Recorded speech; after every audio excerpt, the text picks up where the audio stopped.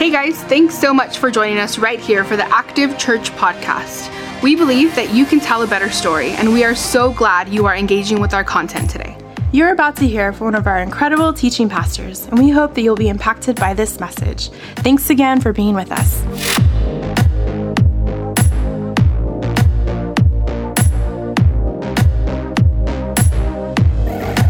So I'm a huge sports fan. Ironically, I'm not very athletic, but I'm actually really talented as a fan, all right? So you want me cheering for you, you want me cheering for your team. I'm also really humble as a fan. But here's the thing that I've noticed in the sporting world. I've been following sports since I was a young boy. And there's this weird thing that happens in the sporting world that doesn't happen in life. And the weird thing is this, that the sporting world, sports organizations and teams, they actually get what's called a rebuilding year. It's a year where they actually can be really terrible. It's a year where they can evaluate and reevaluate, where they get rid of old things and they bring in new things. And the fans are okay with it. The sports organization and the leaders of that organization are okay with it because they know that they're building for a better future. They're building on new things, and they believe that the best really will be yet to come. And I began to think about how the sporting world gets a rebuilding year, and what if in life you and I got a rebuilding year? What if in life you and I had a season where we could actually be intentional about rebuilding? Especially after last year. I mean, come on. We went through a pandemic and it's not gone. We're still going through it, but last year was tough, right? I think we need a rebuilding year just to process what happened last year. Maybe for you, before last year is when you needed your rebuilding year. Maybe 2019 was tough and then 2020 just doubled down. I think we could use a rebuilding year. Maybe you went through a divorce and recovering from a divorce is difficult. Maybe you went through a breakup and now you're on your own and you're trying to process what that means. Maybe you did it again. And you didn't want to do it again, but it caused a lot of pain and a lot of sorrow in your life.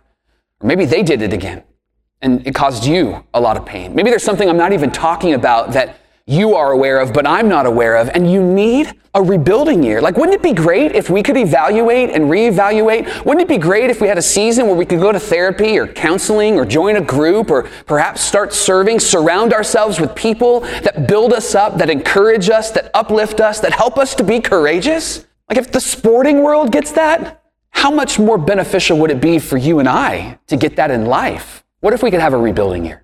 Over the next 4 weeks, we're going to talk about what it means to rebuild. And I'm so glad you're joining us. If this is your first time with us, watching or listening, my name is Mike and I serve on the team. And it's such a privilege to have you a part of the story that God is writing here at Active. And over the next 4 weeks, we just want to talk about God's pattern for rebuilding, because I think a lot of us, we need to rebuild, even in the little things in life. Obvious in the major things, right? But even in the minor things, we need to rebuild. We need restoration. We need redemption. We need God, and we need God's direction. And so over the next 4 weeks, we want to identify what God can do in us and through us, acknowledge some of the areas that we want to grow in, and then choose to actually grow. And here's why this is so important for you and me. We are created on purpose, for a purpose, with a purpose. Come on. We are created on purpose, for a purpose, and with a purpose. You're not a mistake. You're not an oops. I don't care how you got here. God thought about you, created you uniquely and wonderfully made, and He placed you on this planet on purpose, for a purpose, and with a purpose. You have greatness inside of you because you've been created by a great God, and God wants to bring that out of you. And maybe perhaps this next season is a season where you need a rebuilding year. You need some space and you need some grace so that you can rebuild. Starting today, we want to walk through the 4 phases of rebuilding, and we're going to use what Nehemiah did. Nehemiah is a real person who really lived, who had a real issue, and he pursued the real God. And we're going to look at what he did in his letter that's found in the Old Testament. And what we'll find is that this is actually God's pattern for rebuilding, because God loves to restore and God loves to renew. God is a God who loves to grow you up and help you to mature. Nehemiah's story actually opens in the first chapter with some very difficult and heavy words. See, Nehemiah is a part of Israel. And Israel was in a season where they were coming out of exile. Now, exile is when a nation comes into another nation and dominates it and then literally kidnaps them and brings them to their nation and then treat them as slaves. And so they leave their nation, have to go to a brand new nation, and then they're mistreated. They're looked at second-class citizens. And so the Israelites went through that for years. Well, they're at the tail end of this exile. and they're beginning to return to Israel, specifically Jerusalem. It's like their hometown. It's the city of God to them. Just like Yucaipa for many of you is the city of God, right? And Jerusalem was that for them. But here's the really powerful thing about Jerusalem. This city represented God to them. This is where they worshiped God and served God and loved others as they loved God. When they got back, the city was in ruins. The walls that protected it were crushed. And it wasn't just about like, this is our hometown. Look at our hometown. It actually carried deeper weight and deeper meaning. For the Israelites, the city represented God to the people. And with God not being there, at least the walls being crushed, there was this belief that maybe perhaps God left them. And then the nations would look at Jerusalem and they would say, well, if the city is in ruins, that must mean that God isn't real. And the Israelites were dealing with not just the loss of their hometown, but maybe perhaps the loss of God, which wasn't true, but that's what they were processing. Nehemiah hears about Jerusalem, and when he hears about Jerusalem, his heart breaks. This is the city of God. This is his hometown. This is where his people lived and worshiped God and loved each other. And he wants to do something about it. He wants to do something about the city. He wants to rebuild the city. And through some powerful circumstances, Nehemiah actually begins to lead the rebuilding effort. And it's in his letter that we actually see 4 phases of rebuilding. Those 4 phases look like this. 1, if you want to rebuild, you got to own the problem. 2, if you want to rebuild, you got to make a plan and then you got to work the plan. 3, if you want to rebuild, you got to push through the opposition. And then 4, if you want to rebuild, you got to finish strong. And over the next 4 weeks, we're going to look at each of those 4 phases of rebuilding. And I'm believing, because of the story of Nehemiah, I'm believing that on the other side of rebuilding is restoration and redemption and better stories. So let's take a look at the first step to rebuild.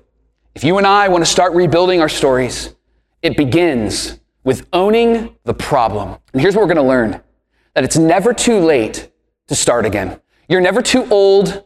Your past is never too much. It's never too late to start again.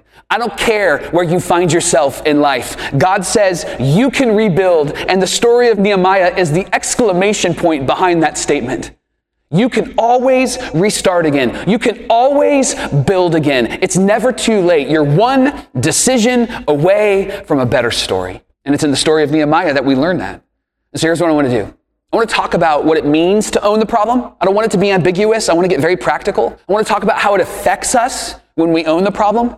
And then I want to give you one practical way forward that will be woven through each of these 4 weeks, because this is the most important thing that we're going to need to hang on to, all right? So if you have a Bible with you, would you turn to Nehemiah chapter 1? If you have the Bible app, Nehemiah chapter 1, we'll start in verse 1. He begins to write these words, his own words. He says, the words of Nehemiah, just in case you didn't know, he was writing this. He's saying, I'm a real person. He says, the son of Hakali, in the month of Kislev, in the 20th year, while I was in the citadel of Susa. This is so important. It's just one sentence, but here's what Nehemiah is saying. I'm a real person. This really happened. These are real people, and we were pursuing the real God, and we wanted to rebuild. He actually timestamps this for us. This isn't once upon a time. This isn't fiction. This isn't when you wish upon a star. This is Nehemiah saying this really happened, and I want to tell you the story, because it's powerful and important. Then verse 2, he says, Hanani, one of my brothers, came from Judah with other men, and I questioned them about the Jewish remnant that had survived the exile and also about Jerusalem. And they said to me, those who survived the exile and are back in the province are in great trouble and disgrace. The wall of Jerusalem is broken down, and its gates have been burned with fire. When I heard these things, listen to what happens. When I heard these things, I sat down, I wept, and for some days I mourned, and I fasted, and I prayed before the God of heaven. It's in these words that we actually see what it means to own the problem. See, for Nehemiah, he recognized that if he's going to own the problem, he has to feel all the feelings. And if you're going to own the problem, whatever you're facing so that you can rebuild, you have to do the same thing. You have to feel all the feelings. Nehemiah, when he heard this information, he said, I sat down because it was overwhelming. He said, I began to cry. I wept because I was sad. My heart was broken. He said, I grieved. I mourned. And then he says, I did it for some days. Like he sat in the feelings for at least a couple of days. Who knows how long some days means when he writes that? Could be weeks. But he sat in the feelings, which is an announcement that it's okay to feel all the feelings. And then Nehemiah says, and then I fasted. I turned my attention to the God who tells better stories. Listen, these emotions and these actions, they're tough, right? They're tough because they represent real pain. Something difficult, something painful is happening in the life of Nehemiah, and he acknowledges it. And I think we can learn from that because you and I, we often will avoid all pain at all costs, right? Physical pain, emotional pain. We like to fill our life with distractions so that we don't have to feel anything. But listen, if we're going to rebuild, rebuilding begins in your story when you feel all the feelings. Something great was lost. And it's okay to say, I lost it. It's gone. Something sacred is taken. It's okay to mourn that and to grieve that. And the reason why we have to feel all the feelings, the reason why we have to sit in our feelings is so that we can process it in a healthy way. Acknowledge what's happening inside of us, because if you don't process it in a healthy way, it'll actually come out of you later on in a harmful way. That's why a lot of us are angry, irritable. That's why a lot of us rage, because we haven't dealt with the problems and the issues and the sins of our past. We haven't felt all the feelings. We haven't owned the problem. That's why we're not rebuilding. Man, I hope you have somebody in your life that helps you own the problem by feeling all the feelings. If you don't have somebody in your life, I want to give you permission to feel all the feelings. I've got some good people in my life. I'm grateful for them. And they've allowed me to feel all the feelings. There was a moment just about 4 years ago at Active where we had a heartbreaking situation take place. And I was asked to actually lead the charge to communicate it and figure out what we do next. And it was something that we didn't anticipate or expect. And it was heartbreaking. It was hard. It was heavy. And so my first step was actually to call Pastor James. He's our worship pastor here at Active Church. And I asked him if he would meet with me. And so we went to a local coffee shop. And at that coffee shop, I began to share with him all that had taken place, this heartbreaking situation that we didn't anticipate or expect. And I was sharing with him, and I thought I was doing so good. I put on my pastor hat, my boss hat, my friend hat, and I was sharing it very eloquently and very clearly. And at the end of the conversation, I said, James, do you have any questions for me? And he said, yeah, just one. He grabbed my arm, and he says, Mike, are you okay? What a question to ask me. Of course I'm okay. I'm the boss. I'm the pastor. I'm the leader. I'm a Christian. I'm the man, right? And I'm like, of course I'm okay. Why would you ask that question? And he says, because you don't look okay. And I realized that as I was sharing with him all of this heavy and hard and heartbreaking information, my whole body was shaking. My arms were literally shaking. My body was convulsing back and forth. I thought I was doing well. But what I realized, all of my anxiety and my nerves and my emotions and my feelings were trying to come out, and I just kept stuffing them back down. And James in that moment gave me permission to feel it. And it allowed me to process in a really healthy way, or at least start the process to be healthy so that these emotions don't come out harmful. And listen, after this last year, maybe after the last few years, I think a lot of us, we need to feel all the feelings and deal with our pain in a healthy and holy way. You know, there's a letter in the Bible called Lamentations. It's the diary of the prophet Jeremiah, and it's him just sitting in his feelings. It's kind of depressing, to be honest with you. But it's in this letter that we actually learn that it's okay to sit in our feelings. And remember, feelings aren't weak. Paul, who wrote most of the New Testament, he said, in those moments when I'm weak, I find that God, Jesus Christ, is strong in me. In fact, in my weakness, I am made perfect in God's strength. This is the process of healing for us when we feel all the feelings. And we want to be strong. But listen, strength is embracing the difficulty, not masking the difficulty, so that we can experience healing in the difficulty. I'm going to say that one more time because I know it was good. Strength is embracing the difficulty, not masking the difficulty, so that we can experience healing in the difficulty. And Nehemiah was a great leader.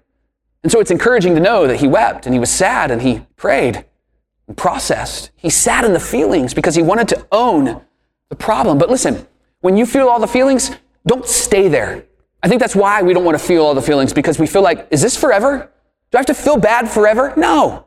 What you do with those feelings when you're feeling them is process those feelings in prayer. Like, take it to God. Have a conversation with God, an authentic, real, vulnerable, God, I'm mad, God, I'm sad conversation. Nehemiah did. Listen to his words. Verse 5 of chapter 1. This is his prayer. Lord, the God of heaven, the great and awesome God who keeps his covenant of love with us and with those who love him and keep his commandments. He starts by saying, God, I know who you are, and I know what you do. I'm just going to acknowledge that. He says, let your ear be attentive and your eyes be open to hear the prayer of your servant, that I'm praying before you day and night and for your servants, the people of Israel. And then he says, I confess the sins of Israel, including myself and my father's family. I confess those sins that we've committed against you. Like, he acknowledges that maybe it's messy because we caused it. He would only recognize that because he felt all the feelings. He's owning the problem. And then he says, remember the instruction you gave Moses. Like, God, I know that you're a God who keeps his promises, but could I remind you that you said you're a God who keeps his promises? So I'm going to throw a promise at you, and I'm just going to remind you to keep this. That's exactly what he's saying here. Like, it's not disrespectful. He's just being honest with God. He says, remember the instruction you gave Moses, saying, if we're unfaithful, you'll scatter us, but you will return. And if we obey your commands, even if we're exiled to the farthest horizon, that you said you will gather us and bring us back because we are in your name. We're your dwelling place. We live with you. You live with us. And then he says, they are your servants and your people whom you redeemed by your great strength and your mighty hand. Lord, let your ear be attentive to the prayer of this servant and to the prayers of your servants who delight in revering your name. Give your servant success today by granting him favor in the presence of this man. Woo, what a prayer, right? Now you might say, I can't pray like that. Yeah, you can. Just be honest and feel all the feelings. And then bring that before God, because prayer is the first step of action when you're rebuilding your story. And the reason why prayer feels like something we should do after we do everything else is because we've treated prayer that way. When something tragic happens, we send thoughts and prayers, right? The intention is pure, but the reality is we're not really doing anything. It's our way of saying, hey, I hope it gets better, but I'm not going to help it get better, right? But when we actually pray, what we're saying is, I'm going to go before God, the God of all creation, and I'm going to ask him to do a great work, a work that is beyond what you can ask for or imagine. Nehemiah knew that if change was going to come, he's going to need the strength of God to bring it. And you know what's interesting? Notice his prayer wasn't just for him, it was for those that are around him, those that he loves and he's learning to love. Because when you own the problem, it helps you to identify with the pain of others. You know why we're at odds with each other? It's because we've lost the ability to empathize and sympathize. You know who taught us how to empathize and sympathize? Jesus.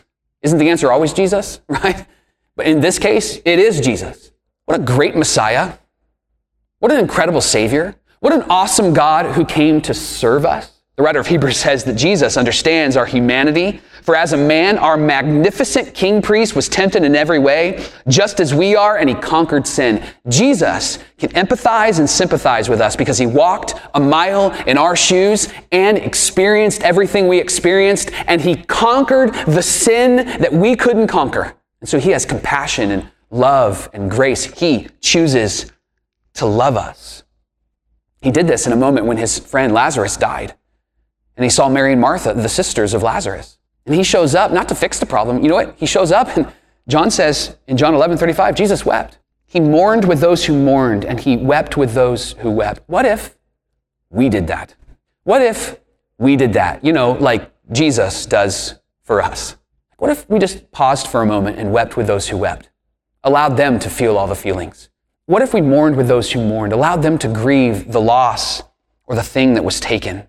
You know what we do in those moments? We like to escape, we like to ignore, we like to replace it with something personally. And then in relationship, we like to fix, we like to solve the problem, we like to put a bow on it. But you know what Jesus does in those moments? Jesus actually says, I see you, I'm with you, I have your back. And I am a God who never leaves you or turns his back on you. Jesus doesn't show up with a platitude with Mary and Martha after they lose their brother. He doesn't show up and say, hey, listen, there's a reason for this. Listen, I want you to know that God has a plan for this. Jesus doesn't show up and say, hey, listen, I'm going to resurrect him from the dead. Why are you crying? Jesus shows up and weeps with those who weep, and he mourns with those who mourn.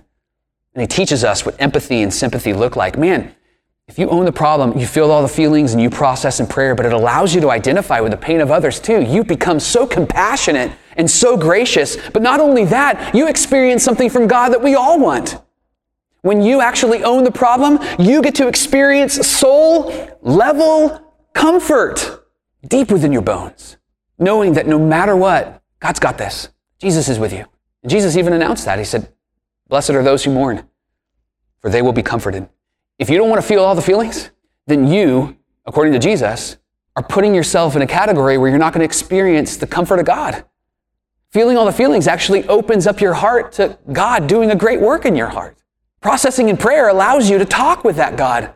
You can identify with the pain of others, and then you can experience God doing a great work in you. Are you tired? Are you worn out? Are you filled with worry? Feel all the feelings. Process in prayer, and you'll experience the God of the universe sitting with you and moving things forward, healing you and redeeming your heart and your soul. You want to rebuild? Own the problem by feeling all the feelings and processing in prayer. Now, before I let you go, I want to give you one thing that's going to weave all the way through this conversation. All right? This is the most practical thing that we need to hang on to. Something you probably know. If you're new to this, maybe it might be the thing that you learned today. But when you're rebuilding your story, trust God with the outcomes of your story. Do you know who is for you? Do you know who is with you? Do you know who is on your side? Come on.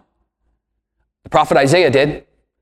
And as he was speaking to the Israelites, as they were going through a lot of nonsense, a lot of junk, some they caused, some that was caused upon them, Isaiah stands up and begins to shout these words to the Israelites. He says in Isaiah 40, starting in verse 28, "Do you not know, and have you not heard? The Lord your God is an everlasting God, the creator of the heavens and the earth. He will not grow tired and weary. You will, he won't. And his understanding no one can fathom." I'm not sure why he's for us because we're a mess, but he's with us because he loves us. I don't understand that, but I'm glad he's with us. And then he says, he gives strength to the weary. Are you weary? He increases the power of the weak. Are you weak? Are you afraid to show your weakness? I can't feel all the feelings. He says, I'm in those moments. Even though you grow tired and weary. Yeah, I know, you might have that toddler at home that runs around and you're like, where does he get his energy from? And you're thanking God when he actually goes to bed. Like he even gets tired. She even gets tired, right? But what Isaiah says is God doesn't. Young men will stumble and fall. And then listen to these words and let these words be words that you carry with you. Like tattoo these words across your forehead so that you can remember them and see them. But those who hope in the Lord will renew their strength. They will soar on wings like eagles, and they will run and not grow weary. They will walk and not faint. You know what Isaiah is saying here? I will remember, God, who you are. I will remember, God, what you've done. I will choose to remain close because you are God and you got this. Isaiah is saying, I believe that all of my outcomes in my story are holy and hopeful in the hands of God.